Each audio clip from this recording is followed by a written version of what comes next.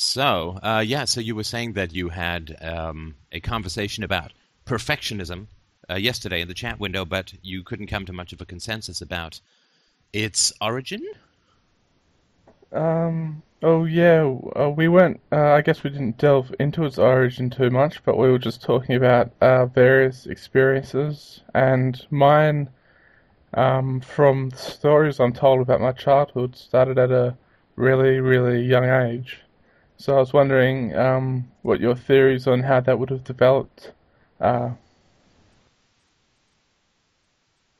Well, perhaps you can tell me a little bit just before we start on that. You could tell me a little bit about what the definition of perfectionism that you were using, what that definition was. it was, I guess, maybe it's not perfectionism exactly, but it was kind of a fear of failure, a fear of not doing things correctly, that type of thing. When I was young, especially, I wouldn't even attempt to do things if I wasn't sure that I could uh, do them completely.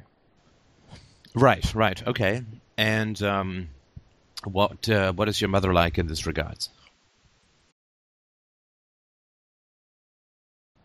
I don't really think she has too much of that trait, to be honest. I don't think she's really like that at all. I mean, she doesn't do a hell of a lot, but I don't think that's the reason why. Okay, and your father? I mean, since he was a construction manager, I assume that he's got a certain amount of it's got to be right in him. Actually, surprisingly not. He grew up on a farm, so I think he was um, pretty much just, thrown into the work at a young age. So he didn't really have the option of kind of procrastinating or putting things off or anything like that. So yeah, that's why I was kind of wondering um, where it could have come from. Sure, okay. Um, and can you give me an example of when you were a kid, early memories that you have with regards to perfectionism? Well, the earliest ones aren't memories as such, but they're stories, and they're kind of corroborated by the whole extended family. So I think they're quite true. But as an example, when I was learning to walk, most kids would kind of stand up and fall over, and stand up and take a few steps and fall over, and things like that. But I wouldn't do that. I would kind of sit and study people and kind of maybe stand up and then sit down, and then maybe a few days later stand up and take a step and sit down, and kind of do it incrementally. But I never kind of pushed myself to the point where um, there was kind of the chance that I wouldn't make it. So I was probably kind of one of the only kids out there who didn't fall over while learning to walk. But um, obviously there are kind of some positive aspects to that, I guess, but there's huge negative ones as well. Right. So you So didn't fall that's over when you were learning to walk, right?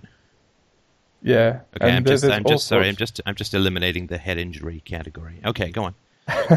There's all sorts of stories like that from my childhood. Like um, even when I was an infant and I wanted to climb onto a chair, when, like, for instance, my brother would have kind of tried to climb on and fallen off and done that over and over, I would kind of sit there and look at it and study it and think about it, and then eventually just do it. And Right. there are all sorts of similar things. For instance, when I was young, I liked jigsaws, and my parents bought me a jigsaw that was kind of well beyond my years, but I refused to do it. I refused to even open the box, and I would just look at the picture in the box like every day, and I'd do that for weeks. And then, this one day I'd just kind of open it up and stick it all together like pretty quickly. So, but um, I'd never kind of try and, risk failure, if that makes sense. No, it makes total sense. Can I ask you if you have, if when you were a kid, or maybe even now, What is your emotional reaction to movies or stories wherein the kid is found to be special kind of out of nowhere? You know, like the kid inherits money, or the Harry Potter, he's found to be a wizard, or in Star Wars he's found to be the son of the most famous pilot, and he's like the kid turns out to be special in a way, and this is a very common theme, right? That out of nowhere he is the one, right? Like Neo in the Matrix or whatever, where other people kind of discover his talents and abilities that outstrip everything he's imagined for himself. How do you feel about those kinds of stories? I definitely kind of loved Star Wars as a kid, and Luke Skywalker was my favorite character. So perhaps there is something there, but I can't associate any particularly strong emotion towards those characters that I'm conscious of.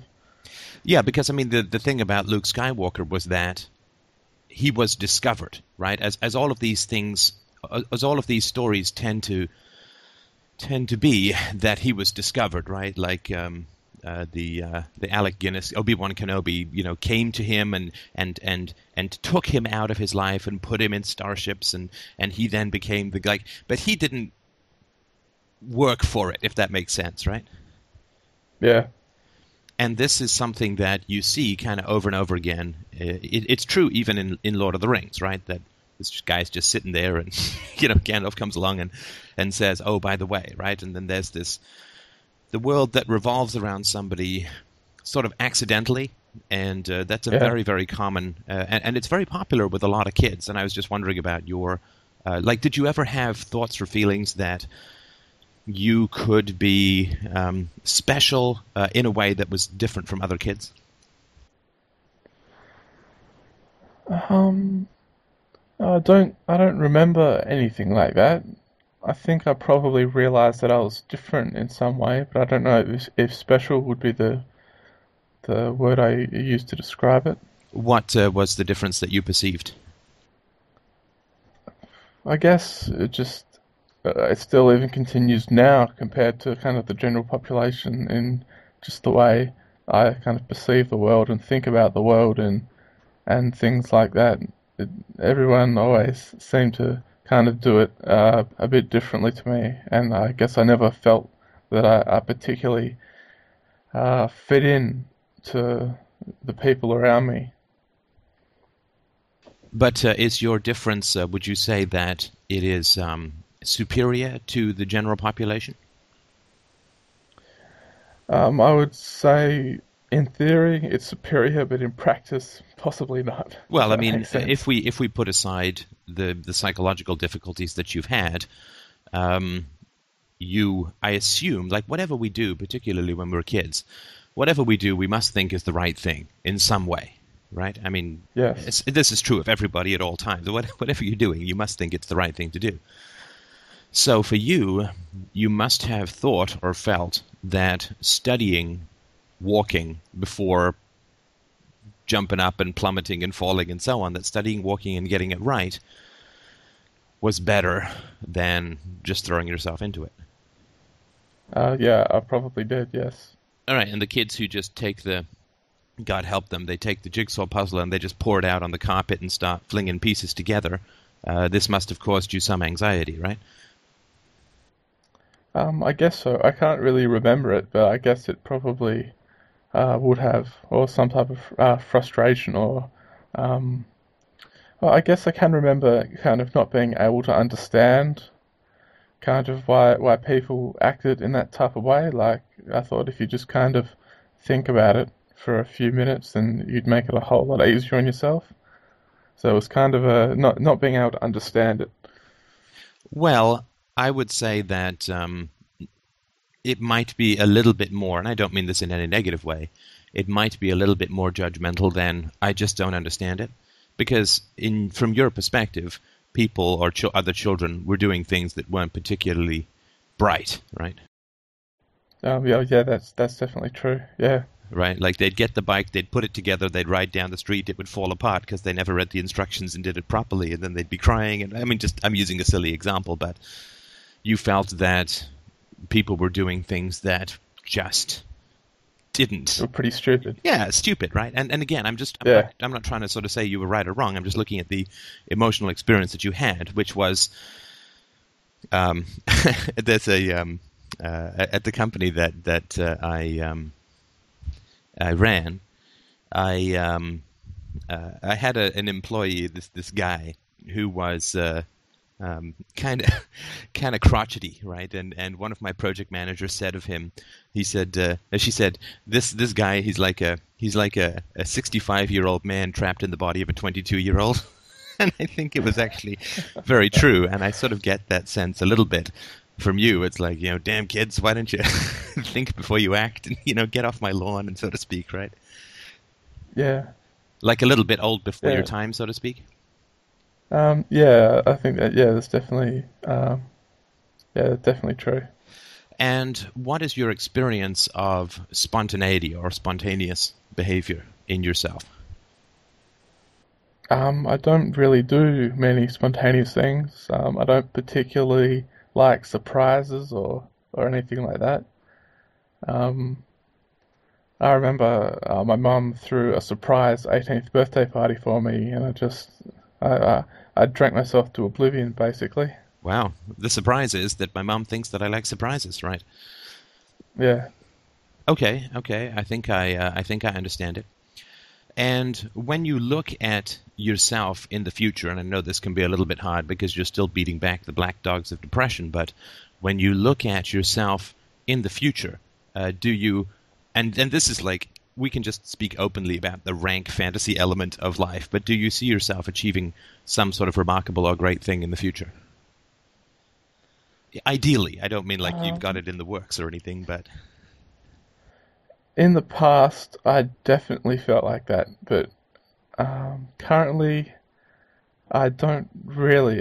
Currently, I'm kind of, at the moment, I'm just aiming for kind of a happy life rather than a great life, whereas in the past, I think my ambitions in relation to kind of how other people saw me, like a big career and all that kind of stuff, that they would have been a lot higher than they are now. Now, thank you. When you were looking at the jigsaw puzzle and so on, and clearly you didn't save any time by doing what you did, right? Because if you're staring at the box cover for weeks, you could have been done, weeks before, right? So it's not like you saved any time. You certainly did save yourself some frustration, right? But when you would contemplate that kind of stuff, of getting it right the first try, in a sense, right? So what happens is, after studying the cover on the jigsaw puzzle for so long, you kind of open the box and you assemble it very rapidly, right? Yeah. Now, this is going to be an odd question, and I don't even know if it can be answered, but let's take a shot at it anyway. Did you, when you were assembling that puzzle very quickly, obviously you felt some pleasure, right? Yeah. Like, look how quickly I'm doing it, right? Yeah. Now, was that something that you were hoping that someone else would also notice? I don't know. I can't remember that at all, but that's certainly possible. Well, and this is, I'll spend just a minute or two more on this if this is okay. Can you think of times when you did something that was different or unusual or more efficient or in a way that you didn't flounder about and so on? Was that purely for your own satisfaction, or were you hoping that somebody in your environment would notice and say, wow, that kid is really whatever, like that's really efficient or that's really smart or whatever? I think it was probably mostly for my own satisfaction, although it is a hard question to answer, but I kind of didn't I don't think I even really considered other ways to do it. Well, the way to figure this out is, did you ever do these things in the presence of other people or tell them about what you had done? So Like when you got the jigsaw puzzle, did you hide it in your closet, stare at it at night, and assemble it in secret, and then put it back in the box without anybody knowing? No, I don't think so. I think because well, that particular story is kind of relayed to me from my parents, so obviously they would have been there. Okay, so other people were witnesses um, of your methodology, of your way of doing things. Yeah, I guess so. And you obviously thought that what you were doing was better than what the other kids were doing. Yeah. So, I'm not trying to lead you to the thesis, but if this fits, it fits. If it doesn't, no problem, right? I mean, I remember when I was about 11. This is weird looking back in it, but it makes sense in context of the general theory. But I actually experimented with different ways of walking. Really? Like what I would do is I would sort of squat down, bend my knees a little, and motor along, or I would try a stiff-legged long gait, and experimented with different ways of walking. And what I was kind of hoping was that people would look at that and say, well, he walks kind of strangely, but man, it really gets him around quickly, or whatever. Like I was really kind of desperate in a way for people to notice that I had different and positive abilities and so on.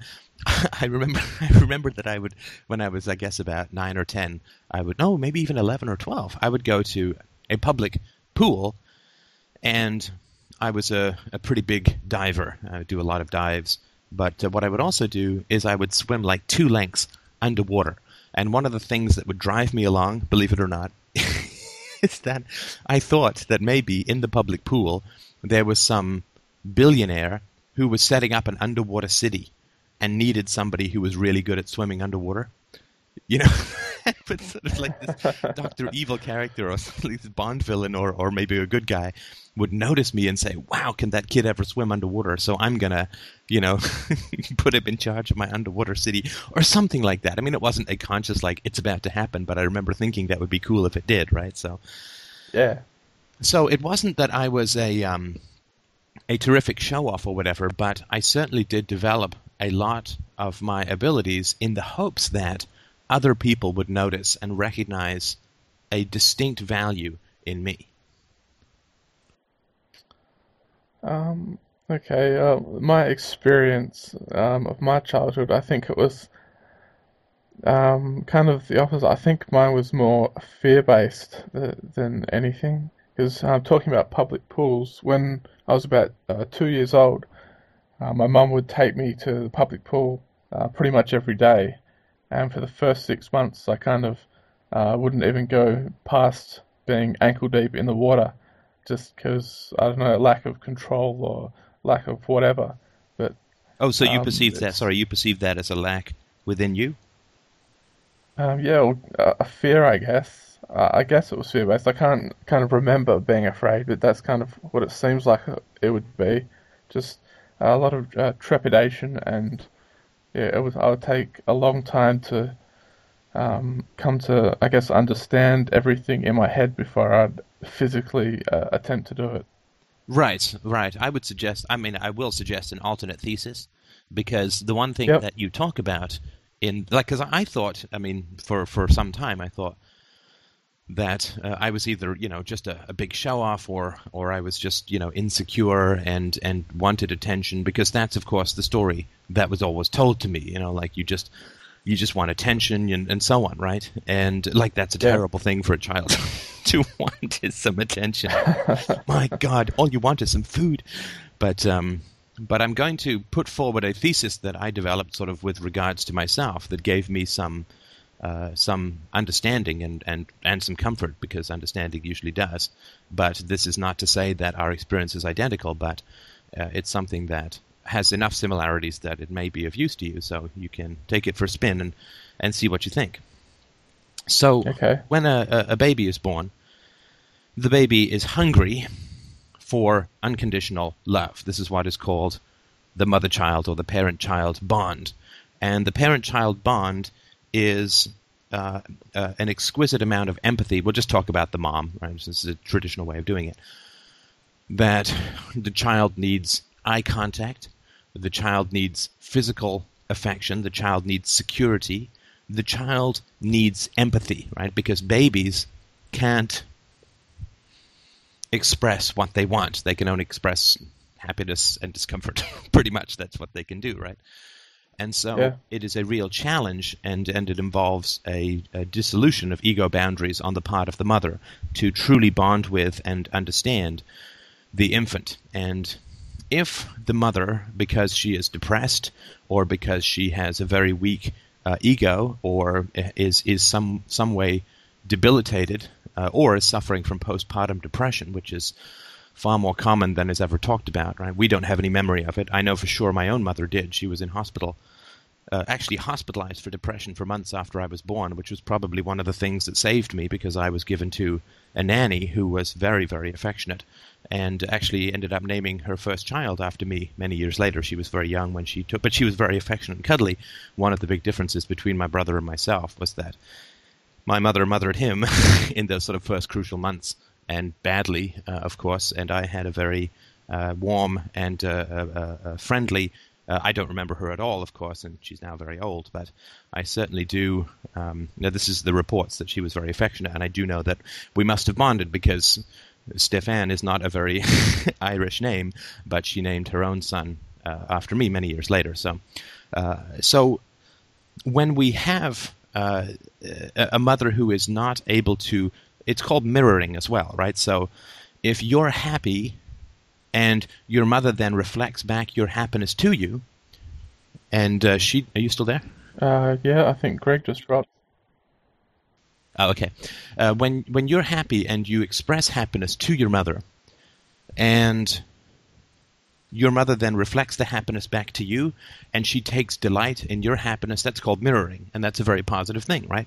Like, you always feel uncomfortable when you're the only person laughing in the movie theater when there's a comedy on, right? And in fact, we feel much more happy when other people are laughing as well. That's sort of a well-known phenomenon. So, let me just throw it back in.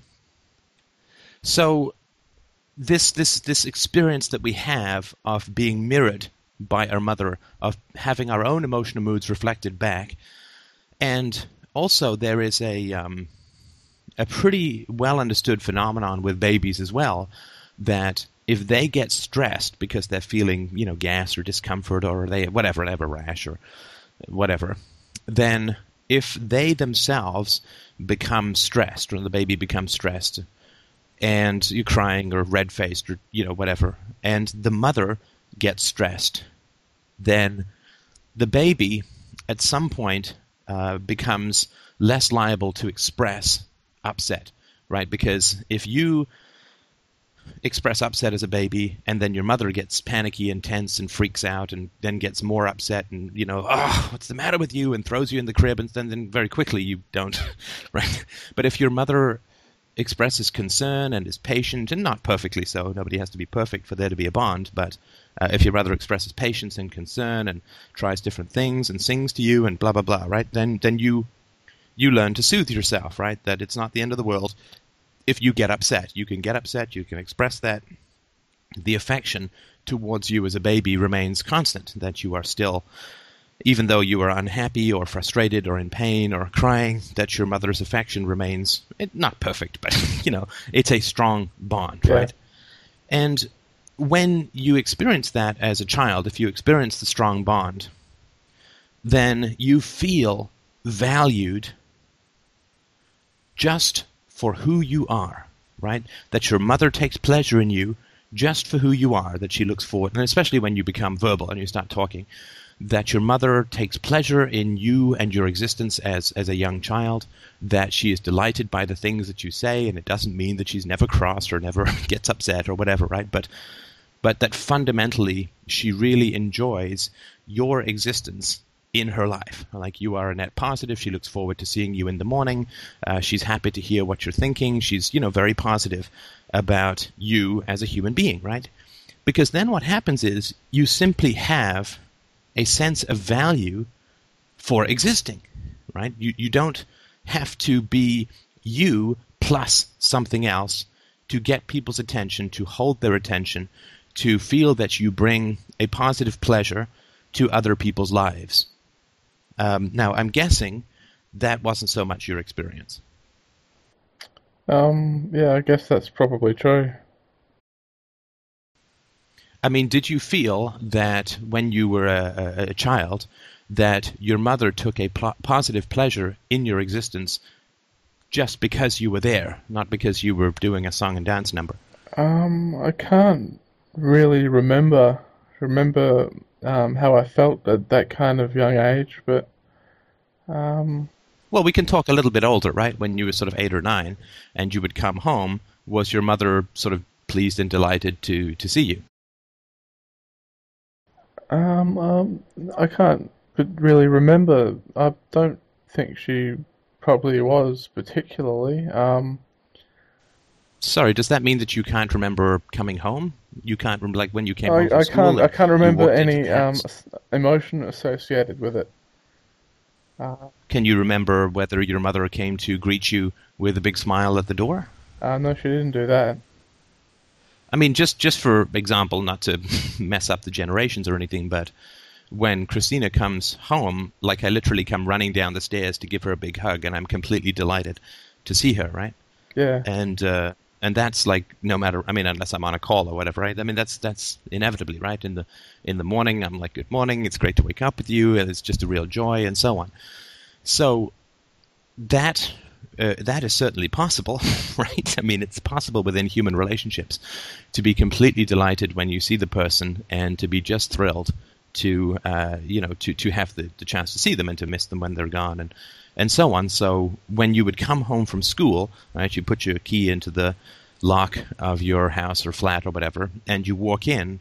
What is the response from your mom? I guess mostly, right? yeah. Well, it was definitely nothing like that. Perhaps indifference or even a bit of frustration would have been her response, I think. Right, right. And sometimes this happens in relationships, right? Where when the relationship is really decaying, like a romantic relationship, then your partner comes home, and you feel a kind of dread when they come in, because you're just not looking forward to seeing them, right? And that can certainly happen, and does happen much more often than is generally spoken of, between parent and child, right? So the child comes home, and the mom feels either indifference, or perhaps even a mild resentment, or perhaps even a not so mild resentment towards the child for coming home, because it's like, oh, I was just sitting here reading my magazine, perfectly content, and now I've got to make a snack, I got to play with him, maybe he's got homework, and it feels like a drag for the parent, right? Yeah, I think that definitely applied to her, not necessarily even on a day-to-day basis, but on a kind of ever since you were born, my life's gone downhill kind of basis, if you know what I mean. Right. No, I'm clearly, you must have been an absolutely awful child. I mean, all sympathy to your mom for that. I mean, good heavens. I mean, good Lord, every time I've interacted with you, it's just like, oh my God, they have to pull me back off the ledge. But No, but no, so that was her story, right? That you ruined my life, kind of thing, right? oh yeah, I was kind of accidental pregnancy and all that kind of stuff, and um, she often talks about, oh, if only I didn't have kids, I would have been able to do this, or I would have been able to do that, and stuff like that. So yeah, I think that was definitely a theme for her. And you do realize that this is the exact equivalent to a child of saying, "I wish you were dead." Yeah, I guess so. You guess so? Like, it's not the case, or No, I suppose it is. because you are king of "I guess She, so," which I'm not sure means if you agree or not, which is fine. If you don't agree, I'm just curious. no, I'm just kind of processing it on the fly. That's all. But Look at she you with your never, she processing. It's didn't. like, but I can't put this puzzle together quickly enough. I need to stare at the box. Sorry, go on. She didn't make that explicit until I was older. So Yeah, I but you got it, right? guess Kids it. are very smart, right? Yeah, yeah. I must have. I don't remember consciously getting it, but I must have got it on some level by the way that she acted towards me when I was younger. Yeah. I mean, and I'll tell you, I'll give you an example. Some people that I know, or marriage is going through a very tough period right now, and the husband told me that they've been married for over 20 years, and he said that in the first year of marriage, she got so angry at him about something or other that she said, "God, I wish I'd never married you." And he remembers that crystal clear more than 20 years later. Yeah. Right? And I remember my mother when I was, oh gosh, very young. I don't think I'd even gone to boarding school yet. I think I was about 5. That my mother was an insomniac, and she would sort of smoke and pace and so on at night. And then one time, and of course I was then an insomniac as well, because even as a kid that age, because I was not secure and did not feel safe. And one night, my mom just screamed out, like literally, like raised the roof screaming. I hate those. I hate these fucking kids. Right? And I don't know if my brother was awake, but I certainly was. And that's quite a that's quite a significant event when you're a kid, right? Particularly when you're like 4 or 5 years old. And I remember that crystal clear, right? Like 35, 36 years later, I remember that crystal clear as one of the very, very defining moments of my childhood, right? Because this was prior to the physical violence, at least to my conscious memory of the physical violence, but that's a pretty strong thing to say. I mean, there are certain things that you simply can't say in a relationship and have that relationship continue in any positive context whatsoever. So if I would ever to say to my wife, "I wish I'd never married you," she would pack up her bags and leave me, and there would be no recovering from that, right? Yeah. Because either it was true, like I genuinely wish I'd never married her, in which case the entire foundation of our marriage would be a lie, or it wasn't true, but I was only saying it to hurt her, in which case I'd be sadistic in the extreme, and in either situation she would not stay married to me. Yeah. So there are things that you can say in a relationship that completely end the relationship as a whole, right? I hate you, you're an asshole, you're a bitch. I wish I had never married you. I wish I'd never had kids. If I hadn't had kids, my life would be so much better, which is basically the same as saying, "I wish you were dead. I wish you were dead," is one of those things that a relationship cannot survive, right? Yeah. Because you can't go from "I wish you were dead" to "you're a great kid," right? I mean, that would be insane, right? Yeah. So I think it's fairly safe to say that you had no bond with your mom. Yeah. So when your mother does not find value in who you are as an individual, when your mother does not take pleasure in who you are in your natural state, right? Then how do you gain her affection? Because you need some sort of positive reaction from your mother. Because biologically, if we don't get any positive reaction from our parents, we're dead, right? Yeah. And they're not going to feed us. They're not going to shelter us. They're going to forget us by the side of the road or whatever. Like if we have to find some way to create value for our parents, despite the fact that they don't like us in our natural state. Okay. So you think I was kind of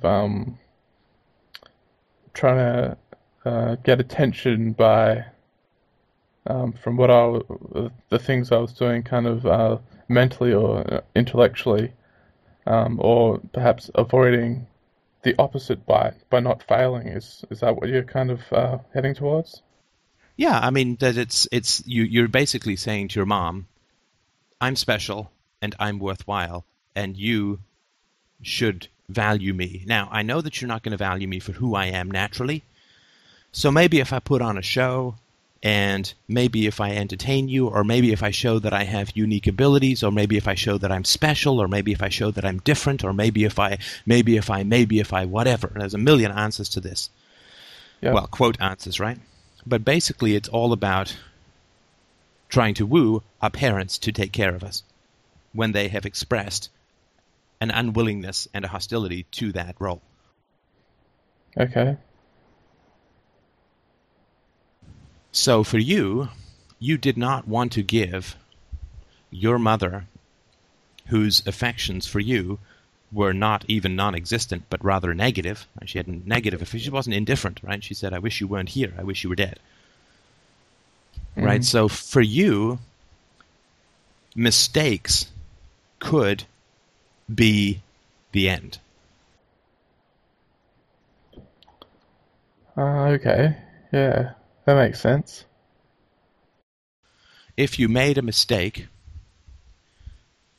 then your mother would be the straw that breaks the camel's back, right, so to speak. Be like, that's it. He's like, I already don't like him. I already don't want him in my life. And now that he's being difficult, that's it. We're giving him up to orphanage. Okay, yeah. That does make a lot of sense. Now, that's one aspect of it. And the second aspect, which I can talk about much more quickly because we've got the foundation down. The second aspect is that when we have a weak bond with our parent, we cannot express what are called negative emotions. We can't be difficult because they've already said that they don't like us, right? So Yep. if in our natural state they don't like us, then clearly I can't be difficult at all, right? Yeah. So I can't be frustrated. I can't allow myself to be frustrated because when I'm frustrated, I get bad-tempered, or I get difficult, or I cry, or I get angry, or something, right? And they already don't like me. So if I'm difficult, I'm done. They're going to just toss me out with the garbage, right? Yeah. So it's not that you were avoiding error. You were avoiding being abandoned and the kind of death that we all fear from that, or definitely the kind of negative experience that we feel from being abandoned or rejected by our parents, right? So you couldn't have negative emotions, right? Yeah, yeah. That does make a lot of sense. Yeah. So when you're looking at a box, right, of a jigsaw puzzle, you know deep down that if you open it up and you start to make mistakes, which you inevitably would, right, then you're going to Yeah. cry, you're going to get frustrated, you're going to whatever, right? And your mother already doesn't like you. And that could be it for her in terms of any affection or any positive interaction. So you have to stare at it until you can get it right. And what that does is it serves two purposes. The first is that it allows you to avoid the frustration of getting it wrong and therefore creating a negative experience for your mother who already doesn't like you. And secondly,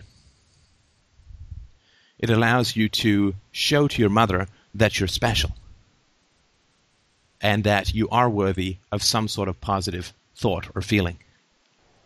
You woo your Okay. mother with your abilities, right? And I swear to God, 95%, if not 99.9%, if not 150% of all the brilliance in the world is an after effect. It is the nuclear shadow of our attempts to woo our parents, right? So we all know the story, and it's a pretty typical story of the guy who became a comedian because his mother was depressed, right? Yeah. So he laughs and he makes her jokes and blah, blah, blah. And it's not because he cares so much about his mother. It's just a fundamental survival mechanism that I need to keep my mother going because she's the one who brings me food, right? Yeah. And there's so much.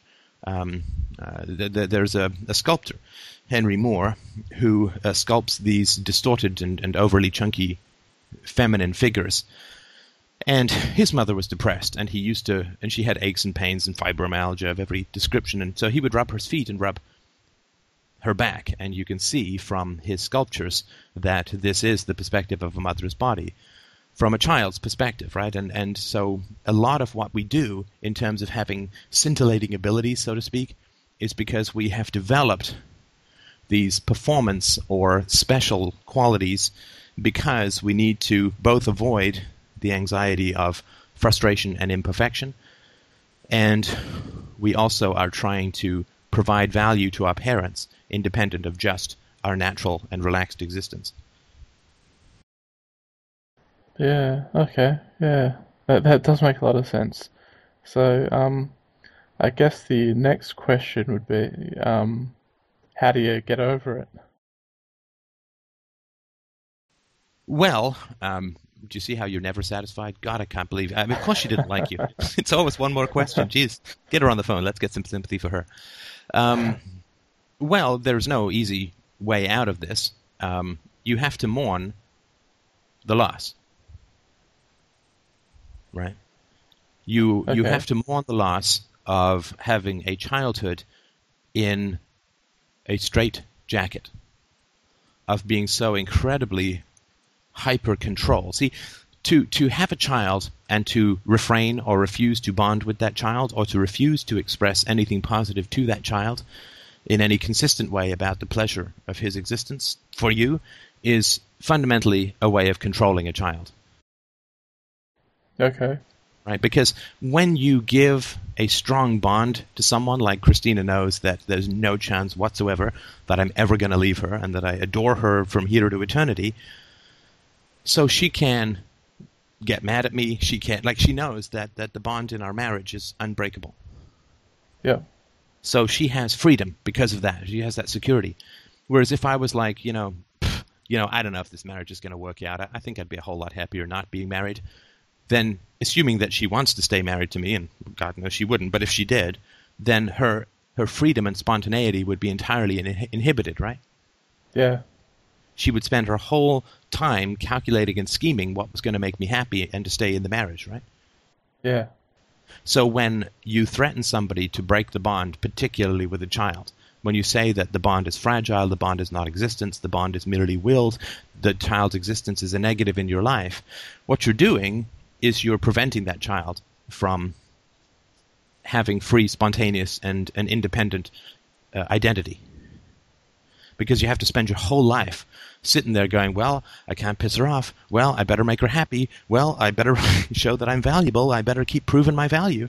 It's like the employee who's constantly feels that he's on the verge of getting fired, right? yeah, You're panicking. It's like, how can I please my boss? How can I prove value? Because I'm never going to get another job. I'm going to starve to death if I don't have this job. Right? You can't think clearly. You can't think straight. You can't have a relaxed and independent existence. You can't have jokes. You don't feel that you have value, and people take pleasure in your, like, it's just terrible, right? And that's a horrible, horrible existence for a child to live through. yeah, okay, And that's desperately sad, right? I mean, yeah, you could have had a childhood which was free and emotionally rich and spontaneous, and where you could play with your mom and she took real delight in you, and you spent 2/3 of your childhood laughing and only 5% of it crying, but as opposed to basically feeling like you're clinging to a brick wall with your fingernails, trying to constantly hang on as it shifts around, right? yeah. I guess even after I kind of moved out of home and got away from her, the it still kind of continued for me. Like I would still have this very kind of all or nothing type mentality to things. So I guess it didn't naturally decrease over time. So No, it doesn't. uh, yeah, I Doesn't. Sorry, remember. just interrupt. Time heals nothing, right? Time Yeah, heals nothing. There's no, like if you just stay off a sprained ankle for a couple of weeks, it's going to be fine. That's not how emotional patterns are absolutely and permanently fixed within us without strenuous effort. And time heals nothing. Time changes nothing of its own accord. yeah. I, f- I feel that it's kind of something that as kind of life goes on and the problems get big and more complex, that it kind of creates a worse situation because as a child with a jigsaw, that is something that is kind of solvable in the abstract before I actually try to do it. I remember things like in the last year of high school, if there was like a chemistry test or something, and I wasn't fully maybe I could have answered three-quarters of the questions or something. I wouldn't even kind of attempt one of them. I kind of handed a blank sheet for. I'm not sure. I'm not sure exactly why, but it's kind of a. if I couldn't do it um, completely, then I wouldn't do it at all. And it's Well, also, sure, but sorry to interrupt. Just so you understand that, um, criticism of an effort for you psychologically would equal, if the thesis is true, and it certainly seems to apply in your case, criticism of an attempted effort would equal annihilation, right? Because okay, they already don't like you and wish you were dead. So it's yeah, far better not to try than to try and fail, because if you try and fail, A, you're going to be upset, and B, you're going to give them even more ammunition as to why you shouldn't be loved and why you shouldn't be cared for and why they shouldn't bother with you. okay. And would I have kind of projected that not only kind of onto my parents, but onto other people around me, like teachers and friends and stuff like that? Or would Oh it? yeah, no, it would definitely have occurred that this would have been the world. This would have become the world for you, right? That the world is full of people who, if you put a foot wrong, you're doomed with them. Like they're going to just mess you up in some terrible kind of way, for sure. And this is, of course, one of the reasons why your paralysis descended upon you, right? As we talked about before, you had been raised to be a slave, and then you were, quote, set free simply by becoming an adult. But you had all of the anxieties and habits of a slave. But now you were in a situation of voluntarism, and it doesn't work out very well unless you change your habits, and that takes quite. You either go and seek out more places to be enslaved, like you join some horrible government union or get involved in some hyper-destructive relationship or some slowly indifferent, decaying relationship where you can recreate the situations that you're familiar with, or you have a collapse, right? Now, a collapse, although it's horrible to go through, is by far the healthier choice, right? Yeah. Even speaking of relationships, I never dated. I never had any relationships of that type at all, and I think that was.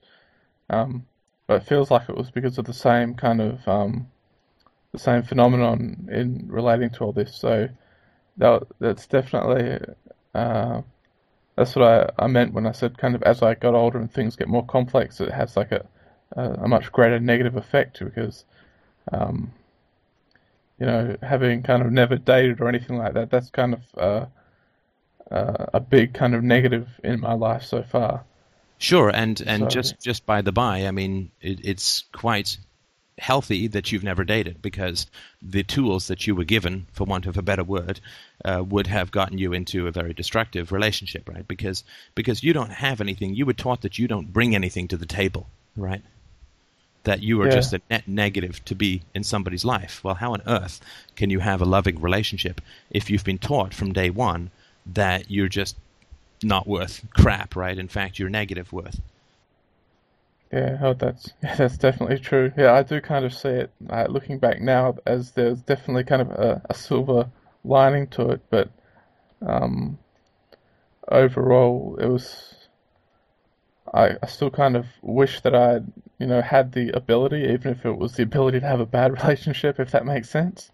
Well, I understand that, but of course, a bad relationship can be a 20-year sentence, right? So if you get into a bad Yeah, relationship and the woman gets pregnant and has the baby, that's 20 years, right? yeah, And yeah, hundreds of thousands of dollars, and then you would have, of course, and forget about the money and the time, you would have been in a situation where your unprocessed childhood would have been inflicted on a new child, right? yeah, Which would have meant that you would be lost to virtue forever. Because once you harm a child, there's no coming back, right? yeah, So I know that it feels tempting that you want to climb into the beer commercial and lay thee down with the bikini-clad goddess, but honestly, it is an incredibly slippery and difficult and negative slope to go down, where you can do an enormous amount of damage to yourself and others. So the sort of the way that you can solve this in the relative short term is, or at least start to, is you just need to grit your teeth and make mistakes, right? yeah, yeah, You just need to grit your teeth. I mean, you're a very careful and considered person, right? yeah. Yeah, well, you need to not be that. You need to give yourself permission to have value and be wrong. Okay. So just what, starting off with small things, do you mean? Yeah, Yeah, like just start off with small things. Just say, and because what happens is when you step outside this little box, right? Because basically, first of all, you're definitely burned out, right? Because when you spend your entire childhood trying to get across an endless chasm on a tightrope while people are shaking the rope, that's pretty exhausting, right? Yeah. So your adrenals are burned out. You've had hyperstimulation for decades. Your nervous system is burned out, right? So that's also part of the whole collapse thing, right? Which is just you get exhausted, right? It's when you've been swimming through the storm-tossed seas, you don't feel that tired. As soon as you hit the shore, you're just exhausted, right?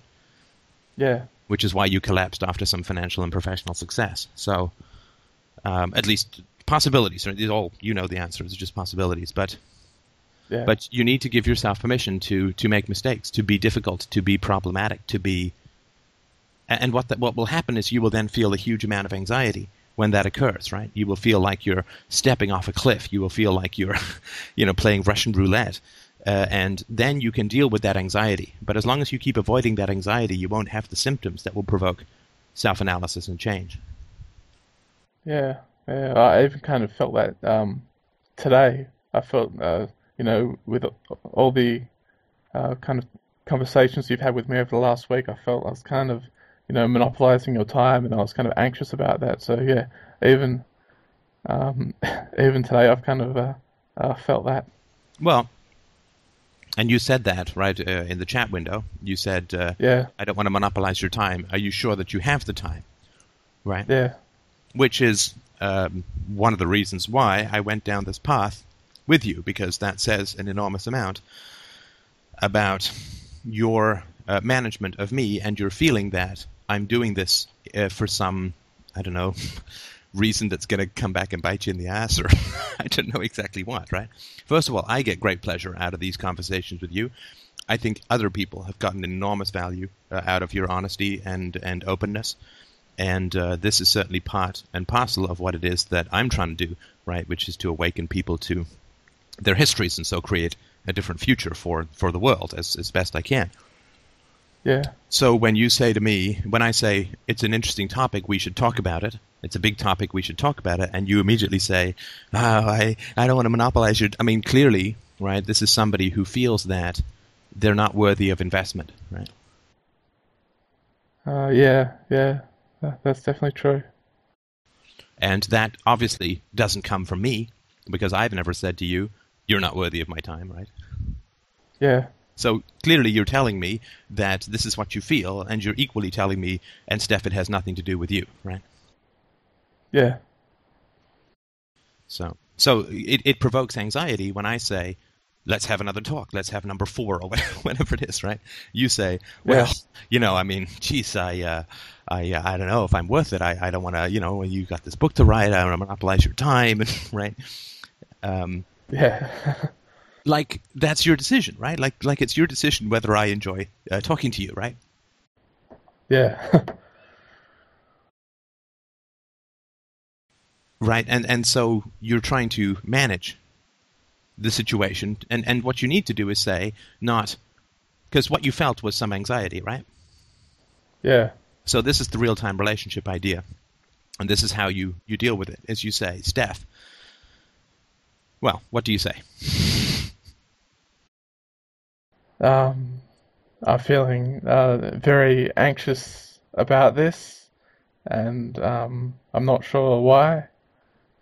I guess I felt like maybe I was, maybe it would have strained the relationship or been too needy or something like that is kind of how I was feeling about it. Right, that's right. That's because you are incredibly adept at picking out a story, right? Yeah, From other people. And when they say X, Y, and Z, and you say, no, that's just a story, right? Somebody yeah, says, I feel betrayed. You say, well, that's not a feeling, that's a story, right? yeah. I just can't do it with myself very well. None of us can. None of us can. So don't feel bad about that, right? I mean, a surgeon cannot take out his own appendix, right? I mean, so Yeah, don't worry. That's natural. That's natural. But that's what when you feel the anxiety, then you say to somebody, I feel anxiety. yeah, And you can tell them your story. I feel anxiety. because I feel like, and this is not you, right? This is just my feeling. I feel like, oh God, I'm monopolizing his time. Oh God, he feels obligated to me. I'm being too needy. And this is not you. This is just sort of what I'm feeling. And obviously it doesn't have anything to do with you because you've never given me any indication of that. And I wouldn't want to give you the disrespect of saying that you're going to do something entirely against your self-interest just because I'm needy, right? So you just talk to somebody about how you feel, and that's how you deal with it, right? Yeah. Yeah. You don't let the story be the drug, right? Yeah. I just have to kind of watch myself a bit, I guess. Well, you had the stimulation, which is good, right? I mean, you had the anxiety, which is very healthy, right? And Yeah. now you just have to be relentlessly honest about the anxiety. And I don't always do this either, and it's not like this is a really hard thing to do because we're all trained to be evasive, right? Yeah. But yeah, you need to be honest with people and with yourself, right? And say, well, I feel anxiety, and the solution is not to get the other person to reassure me or to change their behavior or to inflict my story, but simply to say to the person, I feel anxiety in this situation. And there will be some people who criticize and reject you for that, and that's painful, but that's a hell of a lot healthier. You can just get those people out of your life, right? Yeah. Yeah. And the last thing I'll say is that you say that the difficulties lie ahead, that as things get more complex and more difficult. I'm going to try and completely reverse that in your mind with just a very few short and simple statements. I can absolutely, completely, and totally guarantee you that all of the major difficulties in your life are far in the past. Okay, yeah. When you were 5 and you were facing another 15 years, almost 20 years until you got it, another 15 years, or 10 years if you want to say that, another decade in a rapidly destructive prison, you had some problems. Yeah. You were completely under the control of an abusive, destructive, and subtly murderous mother. You had no recourse to law. You had no recourse to independence. You couldn't go and get a nice manual job, get out in the sun, get some exercise, get some money, go home, right? Yeah. You faced year after year of being ignored and rejected either by your mother, by your father, or by your teachers. You faced all of the bullying that went on within your family and within the school ground, and you had no choice about where you spent your time. You woke up, you were herded off to school, you were forced to stay in school, you came home, you were forced to stay home. I absolutely guarantee you, you will never, ever face, even on your deathbed, you will never face the difficulties that you faced when you were a kid. Yeah, that's certainly true. But if you say the difficulties lie ahead, then you stay tense, right? Yeah. But you are completely and totally over the absolute worst. And the absolute worst in your future will be 0.1% of what went on when you were 5. Yeah. Like you've got to kind of, you got to get a kind of out of it, right? Like, wow, made it through, right? Yeah, yeah. And the future is a golden meadow compared to the ice tomb of the past. Because you have choices and independence now that you never had. And 10 years to a child is like 100 years or more to an adult, right? Yeah. So if somebody said to you, I'm going to put you in prison for 100 years, you'd say, well, that's pretty bad, right? And then if they said, well, okay, I'm not, you'd be hugely relieved, right? Yeah. Right? So you're out of your 100-year prison sentence. You have freedom and independence. You even have the freedom to be wrong in terms of being unhappy, right? Which, of course, was generally not allowed in your family. And there's no possible difficulty in the future that's going to match even... It's not even on the same wavelength, not even on the same spectrum as what occurred in your past. Yeah, that is true. That is a bit comforting. I hope so. I hope so, Yeah. because you don't want to manufacture more difficulties than you have sort of naturally, right? Yeah. I do kind of understand that. I feel like I'm kind of at kind of the last hurdle, if you know what I mean. Like I've probably got kind of 6 or 12 months to go to kind of get things sorted, and then it'll be kind of smooth sailing Yeah, it took me about 2 from there years, on. Yeah, and that generally seems to be. I mean, I'd accumulated a few more errors than you had, so it may not be quite that long for you, but yeah, there's light at the end of the tunnel, and that, of course, was not the case when you were a kid. You have freedom and independence now. You can actually put. I mean, the reason that we don't come to these conclusions as children is because we can't do anything about them, and the knowledge would just torture us, right? So we yeah, blind ourselves to it so we can make it through every day. But that's totally different now. You have the choice and opportunity to put into practice what you're learning. yeah, yeah. Well, thank you very much. This was extremely helpful for me once again. Oh, I'm very So glad, and thank you. I mean, yeah, it was a great topic, and I think that when people look at the bond that occurs, I believe that the vast majority of parents do not have the kind of bond that gives their children real security and a feeling of value without performance, and so we all end up being these false self-performy kind of people who end up both alternatively, exhausted and enervated and so on, and it's to get out of that cycle is just hugely important. I mean, we have to be valuable in a state of relaxation, or it's not value at all. yeah, yeah. Okay, well, I will give you a copy of this. Have a listen. Again, I think that one of the reasons that I'm always happy to talk is that I think that what we talk about in these conversations is incredibly helpful to other people, as well as I'm very happy that it's helpful to you. Yeah, or you can absolutely put it out as a podcast. I don't need to um, think about that one too much. So yeah, go for it. Okay, Bridget. Well, I really appreciate. Oh, shoot! I shouldn't have said your name. Just kidding. Okay. Well, thanks a mil, and have a good sleep. Okay. Yeah, thanks. Okay. Bye. Bye.